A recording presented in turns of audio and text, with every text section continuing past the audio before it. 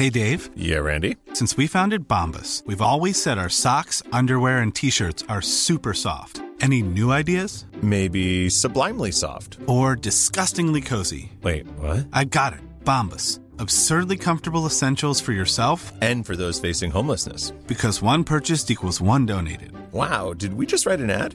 Yes. Bombas. Big comfort for everyone. Go to bombas.com/ACAST and use code ACAST for 20% off your first purchase. Hi, I'm Kylie Merritt, the founder of AusBiz.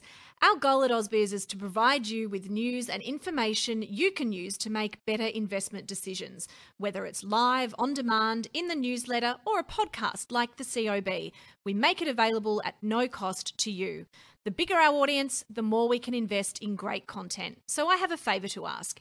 If you could take a minute to leave a review of the COB in the Apple Podcast app, it'll help us grow. And of course, don't forget to catch up with all the best interviews each day at ausbiz.com.au. Thanks for listening. From Barangaroo Studios, the AusBiz COB is the key stuff you need to know about the day in business and finance. Well, hello. It is March the 1st here. It's a Monday, and what a start to the trading week and month we've seen today, Annette. Well, just when we thought Friday was a little hard to digest, we've had a complete 180 today with most stocks screaming across the board, particularly banks, and I think except for a couple of gold stocks and maybe an ex-dividend, everything else had a pretty good trading day. Look, you could go for a variety of different factors to what's going on here. Of course, the turn of the month and the start of the month could be at play as well. But we can't go past what the RBA decided to go and do today at the long end of the Australian bond curve in both the ACGB market and semi-market. 4 billion in purchases, most of them further out the curve. That set the market alight. It was already a pretty positive start to the trading session. But when that news came through, up and away equities went. What's the broader implications, though? What is the RBA's actions? Because I thought they were doing QE in an attempt to go and lower the Aussie dollar, but yet the Aussie dollar, when we're going to air here, just after the market close of equities, is up around about 0.7% for the session. Well, if their plan was to dampen the currency, they failed miserably on that front. If their aim was to lower bond yields, that really didn't work either. The only thing I can come up with is this time last week they sorely disappointed by only buying 1 billion. And then late last week they bought 2, and it seemed like bond yields were still marching higher. So they thought, you know what, we're going to go with 4. Same ratio as always, 80 Govy and 20% semi, so that part hasn't changed. They didn't actually buy the 3-year per se. They didn't buy the April 24. So this is QE and not yield curve control. A few people said, they're throwing yield curve control out the window. We can't draw a line under that yet. Yeah, because they were much more active at the front end of the curve. What are the longer term implications? Of course, like the RBA's got an opportunity to go and explain their actions tomorrow. We've got the RBA meeting. What are they going to go and say? How are they going to explain what their actions are? I'm getting some pretty mixed signals that are coming through from the central bank at the moment. Yeah, this is a tough one because, as we know, they don't hold a press conference. All we get is a statement. How we interpret that statement is obviously up to us. They're going to leave all key policy settings unchanged, but there's a few whispers going around that they might have to expand their QE program, which makes no sense. We haven't finished QE1. They've already announced QE2, and so it's very premature to talk about QE3, but there's a few people looking for some sort of guidance that they want to do more because they don't want bond yields this high this early. Another thing that we saw today was the release of a lot of data, and a lot of it's pretty pleasing when it comes to the broader economy. But the housing data, it's rare that I'm lost for words, but that housing finance data that came through from the ABS, just jaw-droppingly large. Now, I was expected to go and see a boom, but this is beyond what I expected. Now, how can we go and expect interest rates to remain at these levels whilst we have that amount of debt? And this is new debt that's being taken on by households to go and funnel into the property market. How long can we just sit back and say, it's okay?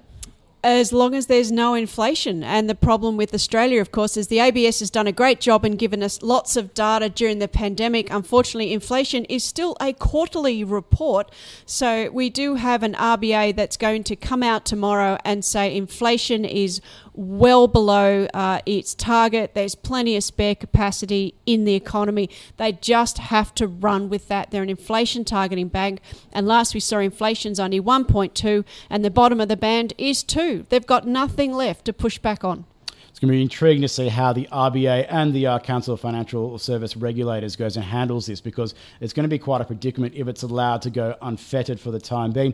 Look, bond market moves as well was a feature of the conversation that we had with Michael Janicki. He's Credit Suisse's head of Australian equities, and we had a chat to him in it earlier today. And we asked him this question about the bond market and the back up in the curve that we'd seen up until the last day or so, and whether that was an excuse to go and become a little bit concerned about going on.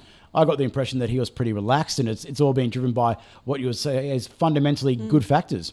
Yeah, I think that's correct. And I think a lot of the conversations we had last week when bonds looked like they were melting down is that yields were just catching up with a better outlook. Policy is working, monetary and fiscal policy working together, getting the economy back on track.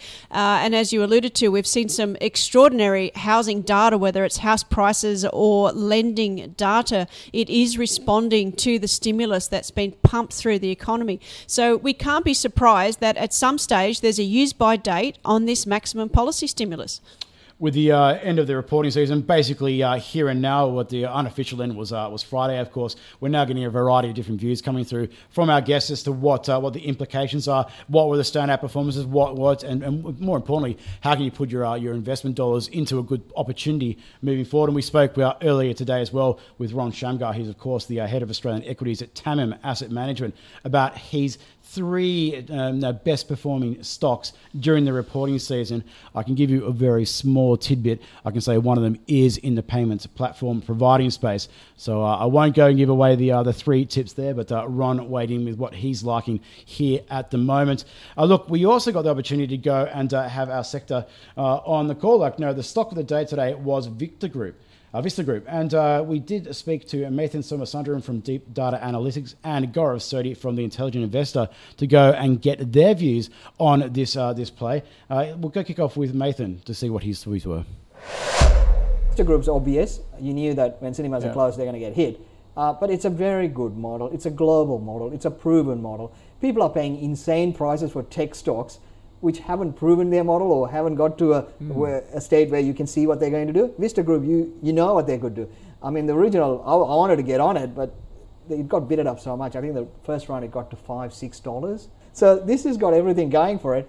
It's just the macro is bad. I'd say, look, if you're looking at over 12 months, I probably think you're going to get it a bit cheaper. And if the market gets pulled back, which I think it's going to happen in the next couple of months, then this will come off a bit, and that'll give you the buying opportunity. In China, where things have reopened a lot more, cinema had its biggest month ever in January. Wow. And that's largely driven by Chinese-made content. The American studios are now pumping out their content again. Marvel has released their new, about a dozen new movies slated for release. So I think it's an above average business only. Growth is limited. They already have 50% market share, but the price is extremely attractive. It's a buy for me. We own Vista. Ding, ding, ding, ding, ding, ding, ding. It's going in the portfolio, so Vista Group is added there. And after some pretty big declines, so we're getting it at a relative bargain. Let's hopefully that works out for our hypothetical portfolio here at AusBiz. Look, Annette, the action comes thick and fast. It's going to be a real week for policy wonks. The economists out there getting excited. We've got, of course, RBA tomorrow and GDP arriving on Wednesday. So when we have the last of the inputs tomorrow, so we get net exports, we get the current account, and we also have the government finances. So what are you looking for with that in particular? Anything that you're seeing out there amongst the economist community? Well, probably not surprising anybody. Trade is going to be neutral for GDP, and of course the government sector is pumping away. There's, even despite me asking for about 7-8 years, Bloomberg still doesn't poll government spending, so we won't know if it's above consensus or not. But of course, with government spending at all levels, that we do expect a big number there. And of course, government spending is these days nearly 30% of GDP. So we really should be paying attention to that number dropping tomorrow ahead of the RBA at 2:30. coalition running a big government policy. I thought I'd never see the day, but it is that kind of era that we live in at the moment. Of course, we need to have that public sector really firing to go and help get some steam going in the private sector, which it looks like it's definitely happening in some sectors at the moment. Look, the reporting season here locally may be over, but we still have a few stragglers coming through. Looking at who's going to be on the program tomorrow, we'll be speaking with Justin Breitling, Chief Investment Officer at Watermark Funds Management. Also speak to Peter Forsyth. He's the Managing Director at Austin Engineering. Also looking forward to having a chat with Steve Johnson. He's, of course, the Chief Investment Officer at Forager Funds to get his take about the earnings season. And we'll go and round off proceedings with Martin Crabb, who, of course, Shaw & Partners, Boffin, the Chief Investment Officer, and always good for a view on not only the individual stocks, but of course the macro environment, which is going to be plenty to go and talk about. And we'll have the RBA, of course, the decision arriving. We're going to be on air at 2:30 to go and unpack that all tomorrow and the implications. It was supposed to be a snoozer, Scuddy. Well, with you and me involved, it's never going to be a snoozer. We're going to go and find something in it. So look forward to going and seeing what's going on. But look, we might go and leave it there. It's been a pretty solid start to the trading month for the local market. We'll see how we fare tomorrow. But look forward to seeing you all bright and early on air at 8:30 tomorrow. See you then. Do it all again tomorrow. See ya.